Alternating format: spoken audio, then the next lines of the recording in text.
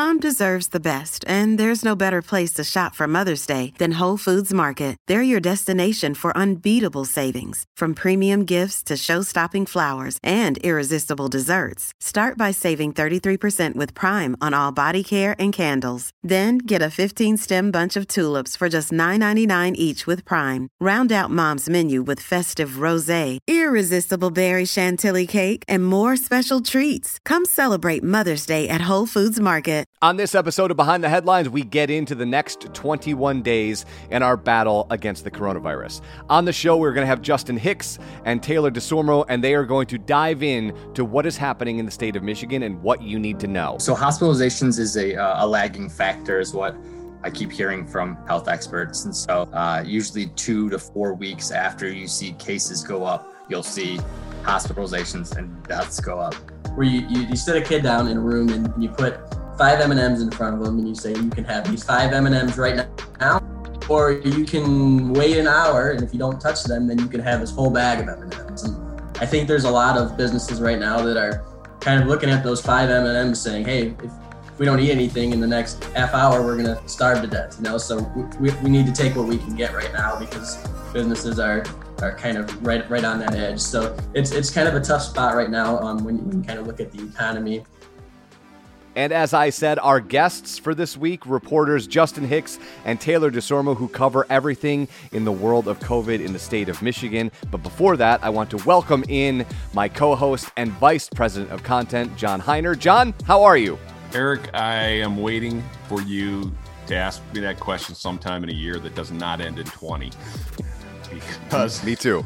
The last week has been, of course, just more the same. They predicted it was coming when the fall arrived and colder weather and people coming indoors, but right on time with Thanksgiving coming in and Christmas coming, we're seeing a surge in COVID all across the country. Actually, we have a president who won't leave the White House, and COVID has managed to knock that out of the headlines. So it kind of gives you a sense of the gravity of the situation. So, here we are a week out from Thanksgiving week, and I thought it would be a great time to bring in some of our reporters who cover this issue in the state of Michigan, which is, of course, seeing a surge like many other Midwestern states. So joining us today on Behind the Headlines are Justin Hicks, reporter, and also reporter Taylor DeSormo, who both work on our public interest team. So good morning and welcome. So just, I think most people who have a consciousness and follow any of the news heard the announcement that came Sunday from Governor Gretchen Whitmer. But why don't you break it down, just the basics of this? Because one of the things that struck me, I got a tip from somebody before the press conference, and it was a little hyperbolic. It said, they're closing all businesses and schools, and I didn't think that was likely. But the details, once you get into the details, there's a little more nuance and some differences from the breakdown, the shutdown that we saw in the spring. So why don't you, just for the sake of, taking it from the top, tell us a little bit what's different and what's the same from the first set of lockdowns that we saw. It is definitely less of a shutdown from before. So high schools are closed for in-person learning, but other schools like elementary and middle school, they can stay open. You have restaurant, bars that are closed for in-person dining. They can still do outdoors and they can still do takeout, but they can't have, you can't eat in their dining room. Organized sports is another one. So high school sports, those are all halted right now. Now, some college sports and pro sports can continue. Other ones closings that are starting on Wednesday include theaters, movie theaters, stadiums, arenas, bowling alleys, ice rinks, water parks, bingo halls, casinos, arcades, and group fitness classes. So that's kind of where we're at right now. There's still a lot of things that are open that weren't open in the spring, like, for example, going to a salon and getting a haircut. Yeah, essentially the focus was and is on in-person gathering and trying to limit that. A lot of health experts have said it's the small groups inside without masks on for extended periods of time that is leading to the big spread we're seeing right now. And so in addition to what Taylor said there, you don't want more than 2 households getting together indoors. And even when you have 2 households, they recommend wearing masks. Well, Justin, you've been also writing about the surge in cases and the numbers that we're seeing. And, so how much of these guidelines, and feel free to just use your own opinion here, but how much of the guidelines were also balanced, like what people are going to be able to tolerate and what's realistic with Thanksgiving coming? There's obviously no policing mechanism for two family gatherings and that sort of thing. But one of the backlashes this spring was when they closed personal services like the barber in Owasso, and the lawsuits that came out of that, and some of the backlash. So, how much is this is practical and how much of this is political, in the sense that people have kind of hit the fatigue level on what they're willing to do and not do? I think the goal was to not go back and shut everything down. There were some shutdowns that had negative effects beyond kind of what was expected. And as we know more about COVID now, and we know a bit more about what spread and how we can alleviate some of that, that's kind of gone into how they look at it this time around. I don't think a full shutdown was going to be accepted all that much, and especially with kind of experiencing it the first time, you add in the fatigue factor there. I think they wanted to do something that was going to hopefully reduce the cases and slow down the spread, but maybe, like you said, kind of find a middle ground. It is difficult to enforce, especially when you talk about you can't have more than 10 people inside a building getting together, and they limited it to 2 families. But I mean, that's kind of going to be up to each and every one of us to do. And I think kind of one of the messages that I've heard a lot is, it's can't restrict everything. It is going to have to be up to us as Michiganders to do our part, to wear a mask and social distance. And really it's going to take every individual effort to reduce the spread. And these kind of restrictions on indoor places, I think was just an attempt to kind of alleviate some of the settings where we're seeing spread or just people being there around each other without a mask on for an extended period of time. One thing, and Taylor, you feel free to weigh in on anything that Justice said, but seems like there's only so much you can do with legislation or politically. And right now there's some really good stories on M Live today about how the legislature is kind of just punted on this. There's a lot of rhetoric that, it's a Republican-led legislature, and they directed at the governor, who's a Democrat. But they haven't taken any meaningful legislative steps to deal with COVID in Michigan. And also then, Governor Whitmer's had to become a little more creative because the court struck down her ability to use the executive orders. So now she's using regulatory agencies. What's the political scene right now? And is that helping or hurting things here in Michigan in terms of, people getting a consistent message about what they need to do? Yeah, there's a great story this morning up on M Live from my colleagues Emily Lawler and Julie Mack. And the headline kind of tells a lot of it. It's a lot of bluster and a stark reality. Michigan legislature has no plan to stop the surge of COVID-19. So I think going back a few months, obviously the Republicans have been fighting. We're fighting the executive orders, and the Supreme Court ruling knocked those out. But obviously we still have a mask mandate. We still have all these different mandates from the Department of Health and Human Services. And it's been kind of weird because the Republicans were really pushing, hey, we want to say in things. We want to be able to have be at the table for these conversations. And now since the executive orders were thrown out, they really haven't come to the table with anything. The only things they've offered up are maybe some help with unemployment, extending that, or even some ways to try and allow counties to reduce some of the restrictions that the state has for COVID. So none of the solutions really target the pandemic at all. And it's kind of still just political infighting. I know Gretchen Whitmer is really pushing the legislature to have a mask mandate, not because we don't have one now, but just because if both parties are pushing it, that makes people more likely to want to comply. And that's really the key right now. I've noticed in reading up on what's happening in states across the country, especially Republican-led states, are a little more reluctant.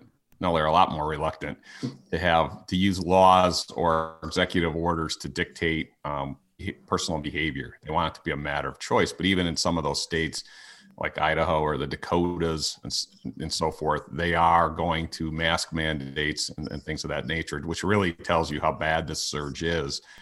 And medically, and Justin, I've seen you've written a lot about the caseloads and stuff. Why don't you just track for us a little bit, put in perspective what we're seeing now versus the spring? Yeah, absolutely. I guess so. Cases picked up significantly in the spring, but also we didn't have a good idea of how many infections there actually were, because testing was so limited at that time. We pretty much were only testing folks who were in hospitals or who were symptomatic and sick. And so we know now that 40% or more of people who are infected are asymptomatic. And so testing has had to increase. We can get a better understanding of how many people are infected. So as we got into the summer, we saw kind of the effects of the shutdown and the increased testing. We were able to see numbers go down in cases and deaths per day. And they pretty much stayed relatively low throughout the summer, especially with people being outside. That helped a lot. It's harder for COVID to spread outdoors with so much air moving and wind and whatnot. And then as we've headed into the fall, people moving back indoors, maybe people getting tired of wearing a mask. We started to see cases go back up. I mean, we're talking less than 1,000 new cases per day. And as we've moved into middle of November now, we're looking at close to 7,000 cases per day. We have just been, every week, it's a significant increase. Deaths per day, we were looking at it's down to 4 and kind of hovering around the 9 and 10 range for most of the summer. Now we're looking at almost 60 deaths per day over the last week. So we're seeing those start to increase pretty heavily. And it's also carried over into our hospitalizations, where we had, in the spring, we had probably almost 4,000 hospitalizations for COVID, but a lot of it was focused on the southeast part of Michigan in the Metro Detroit area, where they were hit the hardest. Hospitalizations kind of slowly went down. It got to about 300, and now we're looking at about 3,500. So we're getting back up to the peak of what we saw in the spring. So instead of just hammering at the Metro Detroit area, it's spread out better. So capacity is getting up there, but it's not at that danger level that it was. And I think that's why we're hearing health officials coming out now and saying, look, we gotta do something different. Otherwise, we're going to see this continue to increase until we don't have the staffing capabilities to handle it. So, Justin, do you think that hospitalization number is going to keep going up? Yeah. So hospitalizations is a lagging factor, is what I keep hearing from health experts. And so usually 2 to 4 weeks after you see cases go up, you'll see hospitalizations and deaths go up. So what we're seeing now, especially looking at cases still going up, it's expected that 2, 3, 4 weeks from now, we're going to see hospitalizations and deaths also see a significant increase from even what we're seeing now. What's it going to take? I mean, this is me going off sideways because, that's a rhetorical. We're not going to know the answer, because if we had 60 deaths a day from shootings, things that were visible and the things that people worry about, if a plane crashed and killed 60 people a day, people would stop flying. I mean, there's something about the nature of coronavirus, and we've known that since this spring, that people keep the reality of it somehow at arm's length, Yeah, well, I think there's a thought that goes with it, that as we learned in the beginning, folks who are older populations and folks who already had other health conditions have had more severe cases and have been more, the fatality rate's been higher for those groups. And so I think there's almost this concept of, it's just folks who are already ill that are dying. It's not the healthy people. And you see on social media all the time, people saying 99.9% of people are going to survive this, so I'm going to take my chances. And I think there's there's just a thought of I'm going to beat it, or people around me that I know haven't died. And so we're probably okay. Or I know somebody who had it and it was minor symptoms. And so that concept, I think you can kind of out of sight, out of mind idea. And you're just like, well, I don't know anybody, or I'm healthy, so I'll be fine. And then you add in, 8 months of this and people are just kind of tired of it. It's so much less visible too, right? I mean, I before this beat, I was covering the city of Jackson and the county of Jackson, and there was probably, I think there was about 5 or 6 homicides a year, and people were furious. They wanted change now. They wanted the city to bend over backwards to solve this issue, and it's an issue for sure. But now Jackson County this year alone has 82 deaths from just coronavirus, but there's still people who aren't taking it as seriously, and it's partly because I think it's not a visible thing. It's an invisible virus, and but the numbers are clear that it's very dangerous, and people are dying, and not just in big cities anymore, but all over Michigan. Well, there's so much unsettling about it, and Eric, I'm going to give you a disclaimer here. This is not coming out of the conspiracy files. This has actually happened in the past few weeks. But in Europe, they've slaughtered millions of mink animals, like that make coats out of. Because a new strain of coronavirus was detected in mink farms, and it had jumped to humans. So over 200 humans have already gotten this. And, I remember back a year ago, we were in the holidays when this started in Asia, and it was really minimized. So we don't even know how bad COVID can be, and the strains of COVID and what's about to happen. And you see people just getting corona fatigue heading into the winter.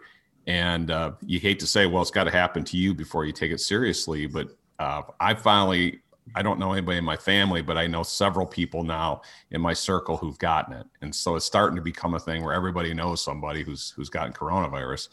And so you just wonder the limits of even, if Whitmer just locked the whole state down, you still can't lock down human behavior. So it's kind of tempting to think about it like a curfew for a high school student, right? Like if your curfew is 11 and you can go to 11:30 and you don't get in trouble, like, all right, maybe I'll try 12. If you try 1 a.m., it's kind of like that. Like, all right, I can go to a restaurant. Oh, I didn't catch it. Like, maybe I can not wear my mask at the grocery store. Maybe I can gather with it and I didn't catch it. But I think it's the wrong way to think about it. It's kind of like I could have never worn a seatbelt in my whole life, and I would still be fine right now because I've never been in a serious car crash. But it only takes one time and one single incident to really to change your life. So I think sometimes it's easy to kind of dip your toe in the water of like, well, I did it that time and I was safe, but that's not really how it works. Yeah, you're fine until the day you catch it, and then you got a problem. I want to segue here, Taylor, because you mentioned restaurants. And you've done some writing recently about the effects of these new dine-in or no dine-in service. Mm-hmm. Let's get into that a little bit. There seems to be some frustration, but also resignation from the stories you've written on the part of restaurant owners. We had Amy Sherman on, who's part of our Michigan's Best Writing team this spring when the restaurants were hit the first time. And she said without government intervention or help during a shutdown like this for restaurants and bars, up to 80% could go out of business, which was, I made her repeat that number because it seemed like such a staggering number. And this morning, I live in Saline, and one of our restaurants downtown sent out an email that the headline was, "Here we go again." And they were announcing their takeout menu. But why don't you just discuss a little bit about where that stands and what they're up against and what they can do. I mean, there are some things they're going to be allowed to do. Yeah. So at least for the next 3 weeks, there won't be dine-in at restaurants. And honestly, I don't think anyone is expecting it to end after 3 weeks. The virus is still going to be here in 3 weeks. And this is going to be a longer-term thing for sure. It's carry-out only essentially because outdoor is really challenging right now. You can't even have a big tent or something like that with more than one party in it unless you have 3 of the sides open. With how cold it is right now, I don't think that's very viable. Now, one good thing is a lot of restaurants have expected this. They're kind of waiting for this. I was talking to a business owner yesterday in Metro Detroit, And he said that they knew that they were going to be going back to carry out at some point. So what they did was they spent the summer developing an app for phones and tablets and whatnot.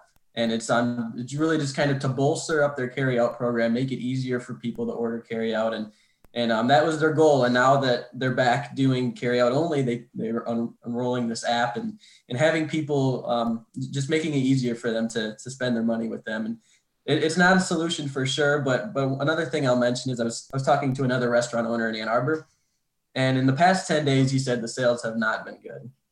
And you think, well, why is that? They haven't even started the order yet to shut down dine-in. Well, as the numbers have been going higher and higher, people are less confident going out just because they don't want to catch the virus. And they know that restaurants where people are not wearing masks because they're eating and drinking, that's one of the more risky places to go. So even if we wouldn't have had any of these restrictions, there's a lot of concerns restaurants would have had just because people aren't going to go and put themselves at risk. And that's just going to lower the demand more and more. So really the answer is we got to figure out this virus and figure out this pandemic before businesses can really be flourishing again. And they just have to survive it right now. Taylor, however, they are allowed, like I was downtown Ann Arbor last week doing some window shopping and I saw the torches out. The propane torches and people sitting there with their winter jackets and hats on. So I don't know what people's personal tolerance is for eating in the cold, but how feasible, I mean, you mentioned they have to have the walls open to these tents. So I don't even know why you'd have a tent at that point, but do you know of any restaurants that are going to try to do this? And also I think there was either you or another reporter for MLive wrote that there are some grants available, small business grants available from the state to allow people to buy the torches or outdoor seating and things of that nature. Yeah. So just in the past day or so since the announcement Sunday about the new restrictions, there's been questions, well, what is outdoor dining? And the state is clarifying this morning that basically you have to have, if you have a roof or any kind of thing over your head, then you need to have at least 3 of the sides open. So I know in downtown Northville, for example, they have these big heaters and you're kind of just sitting in tables in the middle of the closed down streets. And that would be okay because you don't have, it's not a tent or an igloo or something like that. If you did have those igloos that you sit inside, you can only have one party in there and you're not really even supposed to have staff in there very much. So I'm not sure how feasible that is. There are $3 million in grants that are available for businesses that have either already bought winter things to basically have dining outside or other things outside. So they can use that money on stuff they've already purchased or for businesses that are looking into it. But it is weird though, because some of the things that you can buy, whether it's tents or heating equipment and things like that, you might not be able to use them right now during this shutdown. But I talked to Brian Kelly from the Small Business Association of Michigan. That's who's putting out the grants. And he said, well, some of these things take more than 3 weeks to come in when you order them. So potentially after this 3-week partial shutdown is over, you might be able to use them, but that's still all to be determined. Justin or Taylor, what do you know about things that are available for people who may be out of work, people whose jobs are affected by this when these businesses start shutting down? I know Congress has stalled on an aid package. We don't know if that's going to happen before Biden takes office. But what's available in Michigan? Yeah, that's kind of one of the big questions that came out of Sunday's decisions, and we haven't really gotten an answer yet on that. The extra $600 in unemployment that we saw earlier in the year isn't still around, and you can get the Michigan state unemployment money, but that's not much to live off of. And so the governor and others in Michigan's leadership has really pushed and asked for the federal government to step in and provide more funding, more support for businesses who will be hurting after this. And it's kind of just remains to be seen, if and when that's going to happen. So when reporters had asked the governor, well, what does this mean and what kind of extra support is coming?